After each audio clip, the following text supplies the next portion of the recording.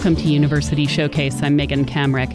Libraries and books are increasingly in the spotlight as organized challenges to certain content has exploded. The American Library Association reported that there were nearly 1,300 challenges to censor library books and resources in 2022, up from just 729 challenges the year before. More than 2,500 titles were targeted for censorship, and most objections were about content dealing with sex, LGBTQ issues, and race. Deirdre Caparoso is the Outreach and Community Engagement Librarian at the University of New Mexico Health Sciences Center and Informatics Center. She is also chair of the Intellectual Freedom Committee for the New Mexico Library Association. We began our discussion with a couple of definitions. A book ban is actually when an item is actually removed. So when in some way or another people no longer have access to it. It's either removed from libraries, it's removed from classrooms, it's removed from bookstore shelves, reading lists, when people actually cease to have access to an actual title. A book challenge is kind of the process that an organization might go through when a person or a group is attempting to remove or restrict materials. The majority of challenges are unsuccessful. But what they can do is temporarily remove items from libraries and classrooms, which can be formed as a temporary ban unto themselves.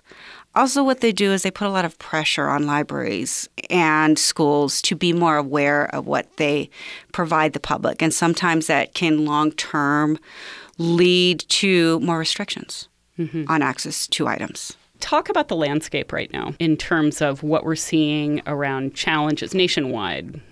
Recently, the big thrust really is the country is seeing really heavily increased attempts to restrict access to materials that are primarily written about LGBTQ youth and their experiences, titles written by authors that sometimes belong to multiple marginalized groups.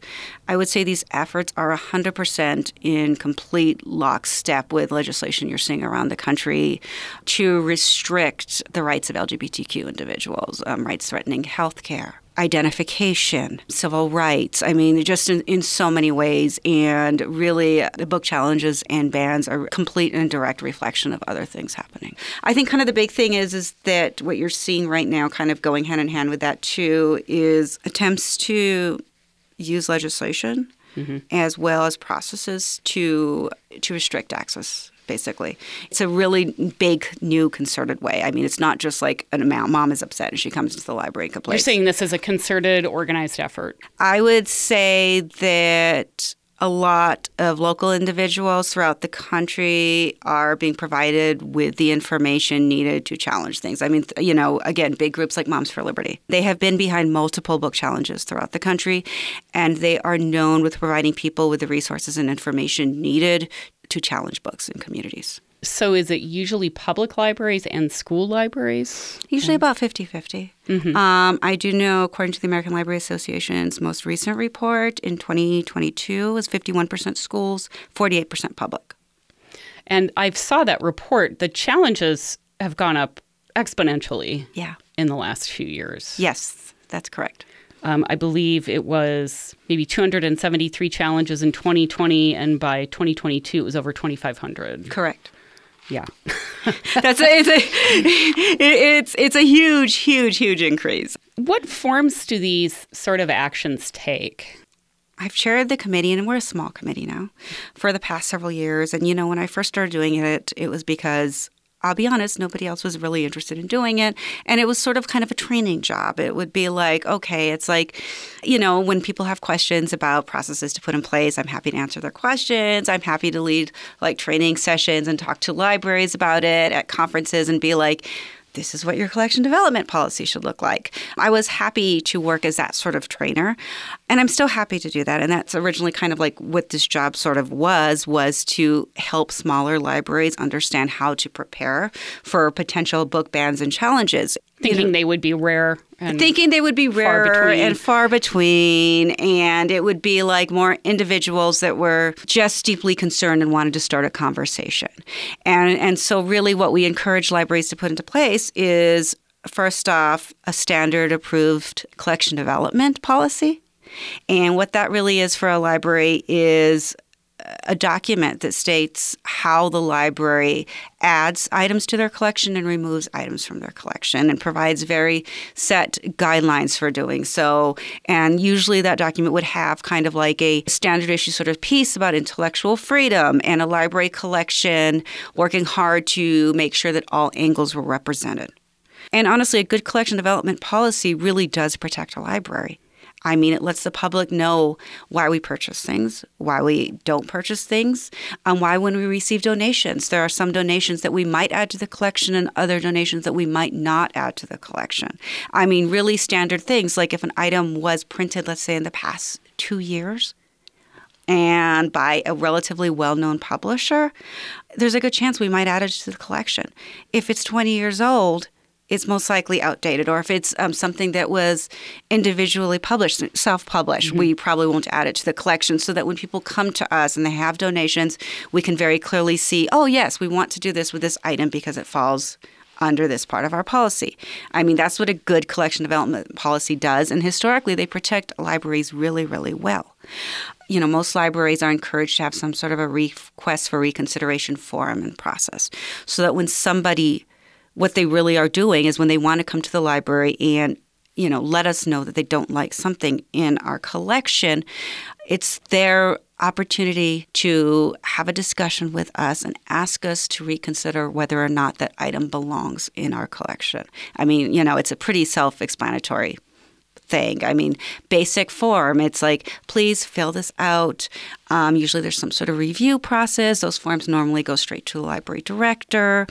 And that individual, with the assistance of maybe a few staff members, maybe some members of the community, will make a decision as to whether or not that item is appropriate for the community.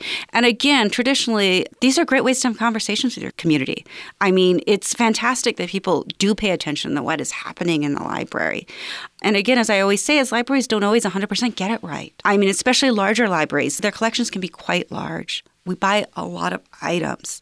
We don't always 100% review line by line everything that comes into a building. It's impossible to do that. I mean, you might have one person buying hundreds of thousands of dollars worth of material on a yearly basis. So they do their best to be really careful, but they're working with information given to them by their publisher or by the book vendor and trying to make the right decision. And sometimes we don't always get the right information. And sometimes there is an item that'll be like, you know, this isn't right for us right now. Or it's like, we hear you. Maybe this should be in a different part of the library. Maybe it's maybe not appropriate for a 10-year-old, but fantastic for a 16-year-old. So we'll move it to that part of the library. Mm-hmm. So kind of that would be sort of like the traditional way of dealing with a book challenge, and that is treating it as a quality conversation with your community and looking into it and exploring options that the library might take. The tricky thing right now is, I mean, libraries obviously always had sort of like what I think of as like the silent challenges, which are books that are not returned to the library or moved to other parts of the library. They just sort of travel on their own, and it makes it hard for people to find them. Mm-hmm. I mean, it's not uncommon to find titles dealing with sensitive issues completely like wedged between some geology books or something like that. I mean, I sort of think that's, people sort of like their silent protest, so to speak. The tricky thing that you see, and this is something that it's not 100% new, but it's just happening more, is individuals, and sometimes these are individuals that are active and familiar with other larger organizations in the country, that are more willing to take a public stance and maybe go to a member of the school board or the school principal or city council, and before they've gone through a formal process at the library. 100%, yes. And really push and put pressure through outside organizations, on library administration. That's really what you're seeing a lot more of nowadays. So instead of, like 5 years ago, I mean, somebody might invite a conversation through the request for a reconsideration process. Now they're more likely to show up at city council with friends of theirs and make a very big public statement about some of the books in the library. And that is a much more complicated situation for a library to take because they don't have really the opportunity sometimes to even prepare for that. It's hard to just address a really loud, enraged group of people. This is University Showcase. I'm Megan Kamrick, and I'm talking with Deirdre Caparoso, who is the Outreach and Community Engagement Librarian at the UNM Health Sciences Library and Informatics Center. She is also chair of the Intellectual Freedom Committee for the New Mexico Library Association. Recently, a challenge to certain books in the Rio Rancho Library came before the City Council. Ultimately, the City Council backed the library. However, the library did change its procedures regarding library cards. And I don't speak for Rio Rancho, and I don't know the pressures that library system must have been under. And this is something that you're seeing in a lot of libraries around the country. And let me be clear, this is something that the American Library Association has never supported under freedom to read. And that is restricted children's library cards, in which parents can make the decision as to what their child can check out with their library card. So if you opt to get a children's library card for your student, that card will only be restricted to children's materials. It's a newer thing. I've been working in public libraries now since 2008. Every library that I've worked in previously, now I'm in an academic library and it's very different, but historically public libraries really, you get a card, you can check out anything in the library, end of story. Public libraries do not act in local parentis in any possible way. We're not a school library. We don't make decisions for your child. We want parents to make decisions for their children, and we want parents to read along with their children. It is really their opportunity to discuss with the child what they think is appropriate at home and so forth. And if they always have the option to go to libraries with their child and select books with their child, we have never, ever, and I'm speaking when I say we as public librarians, and I was a public librarian for many years, have never interfered with that relation in any way. But now there are a lot of libraries providing parents with the opportunity to get these new children's cards, which are, again, restricted. What pressure does that put on the library? So I guess some would say, well, that is parental rights. I'm deciding what my child reads. But really, it's on the library to then decide what is in that child's book category, right? And if the kid brings a book up, I'm like, no, you can't take that. That's really, really tough. And, and I'll be honest, I cannot say how each individual library is dealing with that because that's really hard for libraries. It really is the number of processes that I would think have to go into place behind the scenes. And I don't know, if libraries are choosing to flag that in their catalog, if they're requiring children now to automatically avoid self-check systems, because I think there's a lot of work that goes into it. So first off, libraries have what's an ILS. An ILS is basically, it's an integrated library system. It's basically a catalog. And every library has a different ILS. There are really big vendors out there, such as, Sierra. There's many different products libraries can buy. There are also open access products that small libraries might opt to use. On the East Coast, you'll see a lot of libraries kind of working in consortium in order to share the expense of an ILS system. Just the technical end of it, period, is really hard on libraries, and every ILS is very different. So it's and again, I'm talking about just a library being able to technically keep up with ensuring that people check out what they should be checking out. That's just insanely tough. And I don't know how libraries are really figuring that out necessarily behind the scenes. Because a big thing too is, I think I mentioned a little bit earlier, LGBTQ titles. Those are the hardest hit titles, period. Second to that are titles dealing with racism, race issues, DEI. Diversity, equity, and inclusion. Yes, correct. There are a lot of books written for kids about those topics because racism affects children. Queer children exist. So just saying my kid's only going to check out children's material does not necessarily mean that you're always going to like the children's books that your child brings home to.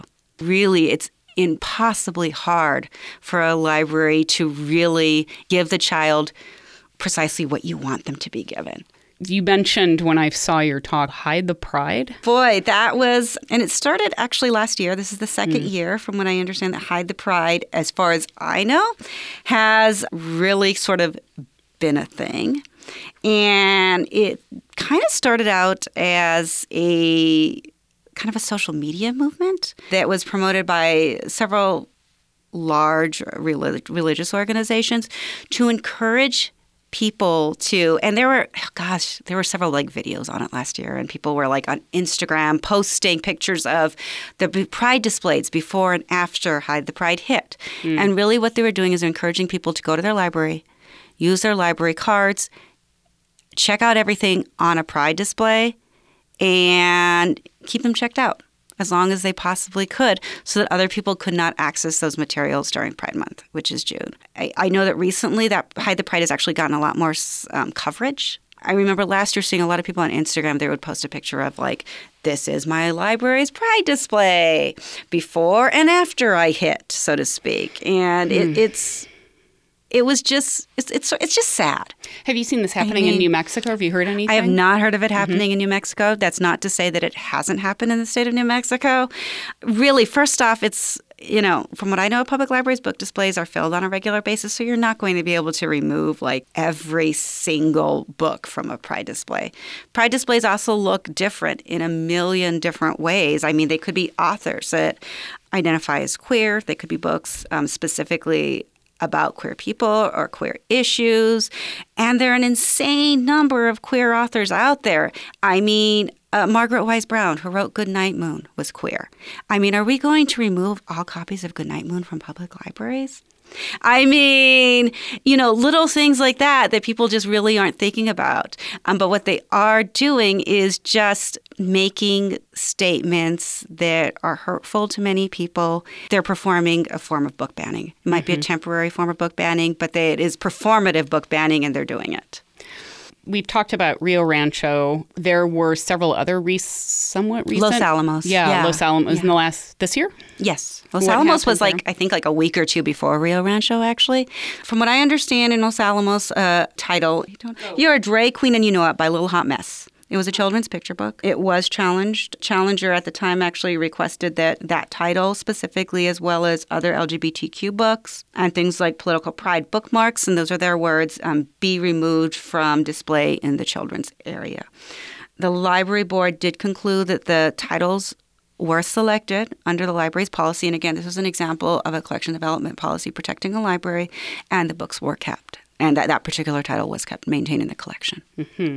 So going back a ways, I think there was an earlier one in Rio Rancho, yes, about a graphic novel? Yeah, the graphic novel, this was 2015, Palomar by Gilbert Hernandez. It was in the collection. This was a school library at Rio Rancho High School. It got a fair number of press at the time. After review, the book did remain in the library collection. Kind of the trickier thing, though, was that it wasn't necessarily returned to the shelves, from what I understand. And I don't know exactly the status where it ended up in the library, but it was not actually on library shelves, but it was available by request. And that's sort of too, the book might not have been banned, but access to it long-term was restricted in some way. And that does happen a lot with libraries. And that particular title was challenged due to, I think, sexually related content. And I don't know enough about the title to really say what that content was, if it was LGBT or not. Are young people really going to go up and request a book? Exactly. That's the big thing, is that people are not going to request the books. If it's hard to get to something, people aren't going to ask for it, especially young people. And that's really the sad thing, is really what we're talking about today. It affects children. It affects teenagers. I believe strongly that children and teens have the right to access the information and materials that they want to access. They have the right to use reading as a form of exploration. Keeping certain books away from children is not going to ensure that they grow up believing the same things that you grew up. It's not going to ensure that your kiddo is not interested in race theory or is not interested in queer rights. It really just hurts the community as a whole. And also, these books provide a window into a broader world. Do you really want kids to live in a world without windows? I don't.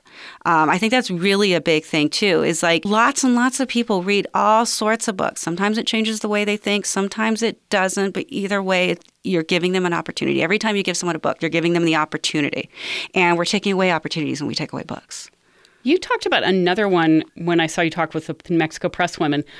Nevermore by Neil Gaiman, one of my favorite books. Neverwhere, yeah. Neverwhere. I'm sorry. Neverwhere by Neil Gaiman was banned from English classrooms in Alamogordo. Why? It was actually not banned. Okay, it was temporarily removed from right. English classrooms. My yes. bad. In Alamogordo, a parent complained about the sexual content in the book. I don't know if that went to, I can't remember if it was about their board member or the principal. The books were removed from the classrooms.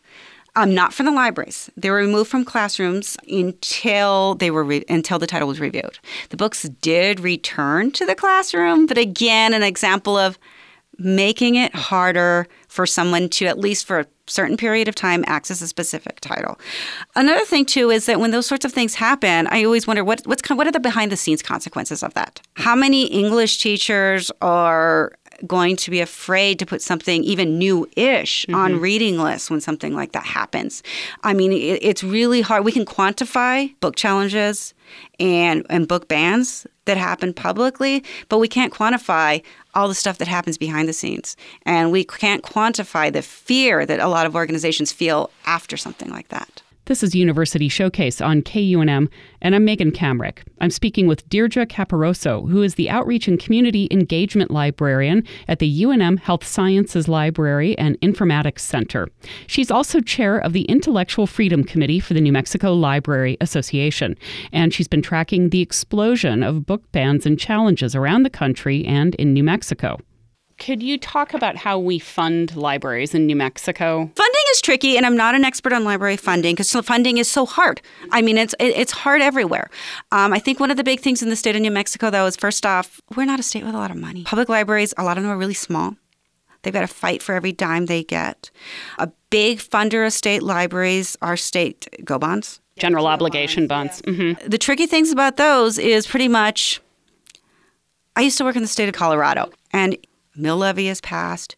You're guaranteed that mill levy 10, 15 years, sometimes longer, sometimes slightly less.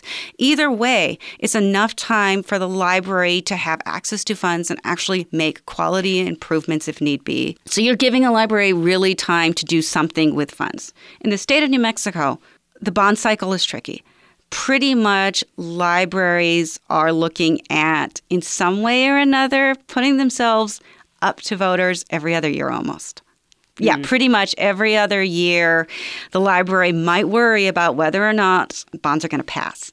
As far as I know, I don't think library bonds in the state of New Mexico have ever failed, but I do really believe the fact that that happens so often really does impact how libraries actually operate.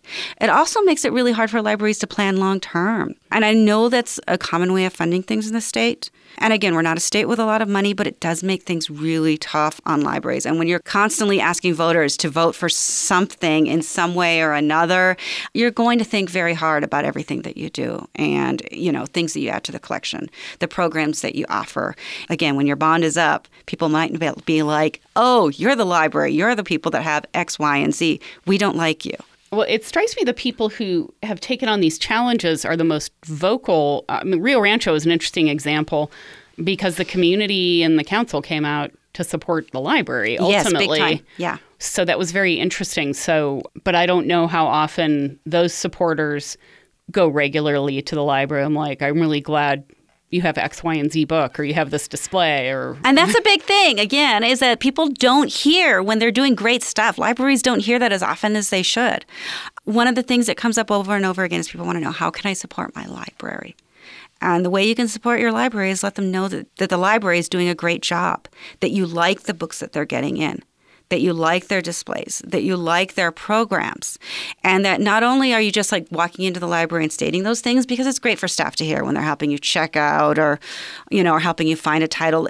Everybody loves hearing that. But it's really important that you send emails to your city council member. That if your kids are in school, that you let the school board know, hey, my kid's school library is doing a fantastic job. That you let library directors know that you like what their library is doing. And like I always tell people too, is if you can, send that via email or send a letter or do something that can be recorded, that can be made public possibly. So I guess the big question, why does this matter? Because we can get so many things online, so many things from Amazon, other libraries. Who's being hurt by this and why What is at stake here? Everyone, I think, is being hurt by this, first off, ultimately. Books are for everybody, and everyone should have the right to easily read books that they want to read. But there are a couple of key things. Like, first off, like as I mentioned earlier, an incredible number of the books that are on the most challenged list were written by marginalized authors. I think just right there that says quite a lot about what people think or how people feel and their willingness to go out there and tell some voices that we don't want you. But ultimately, the kids are really hurt because so many people don't have access to books still. I mean, I think it's really easy for people to say, you know, in today's world, you can access books everywhere. But you can just pick up free books anywhere in multiple places nowadays. But not everyone, first off, is going to go places where you can have access in that way. Books cost money. I mean, that's a huge thing, is books are expensive. Inflation is running wild. People don't have extra money to spend on books. Another thing, too, is transportation is really hard. Let's be frank. The state of New Mexico does not have great mass transit, period. We're a very rural place. I mean, some people have to travel 20 miles to go to a library, sometimes more, sometimes less. It's great if you're in the city, but we're a big, sprawling city without great mass transit. You might not be able to get on the bus and travel for 2 hours just to get to a library. The people that need books are still impacted by book bans and challenges. So stating that you're just doing this for your kids or you're doing this for the general public is not all that helpful when there are a lot of people out there that really can only access materials through your library. Another big thing is that, and this doesn't necessarily apply to necessarily the state of New Mexico, but small like classroom libraries, because so much legislation in this country is directed towards teachers. It's directed towards public classrooms. Public classrooms have been like, for a lot of kids in high needs communities, their easiest way to access books because, you know, lots of librarians, not just librarians, teachers will have like a nice little school library in the corner. I mean, I know when I was growing up, almost every single classroom had some sort of like mini library. It might be one shelf, it might be a whole bookcase, but either way, you could go and, you know, borrow a book from your teacher and take it home and hopefully return it. But I'll be honest, I think I've borrowed books once or twice from a teacher and not returned it and never had anything happen. But either way, you could do that. New legislation is making that so much harder. So what do you do if your kids are going to school? That's where they can get books, and the schools don't have books that are easy to grab. Again, you're really impacting people that live in marginalized communities. And unfortunately, a lot of these children, once they get used to maybe not having easy access to books, they might not grow up and become the readers we want them to be.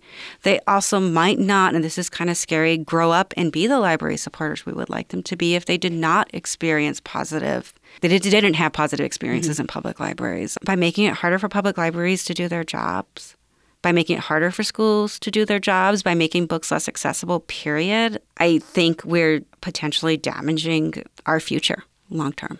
Deirdre Caparoso, thank you for joining me today. I appreciate it. Thank you.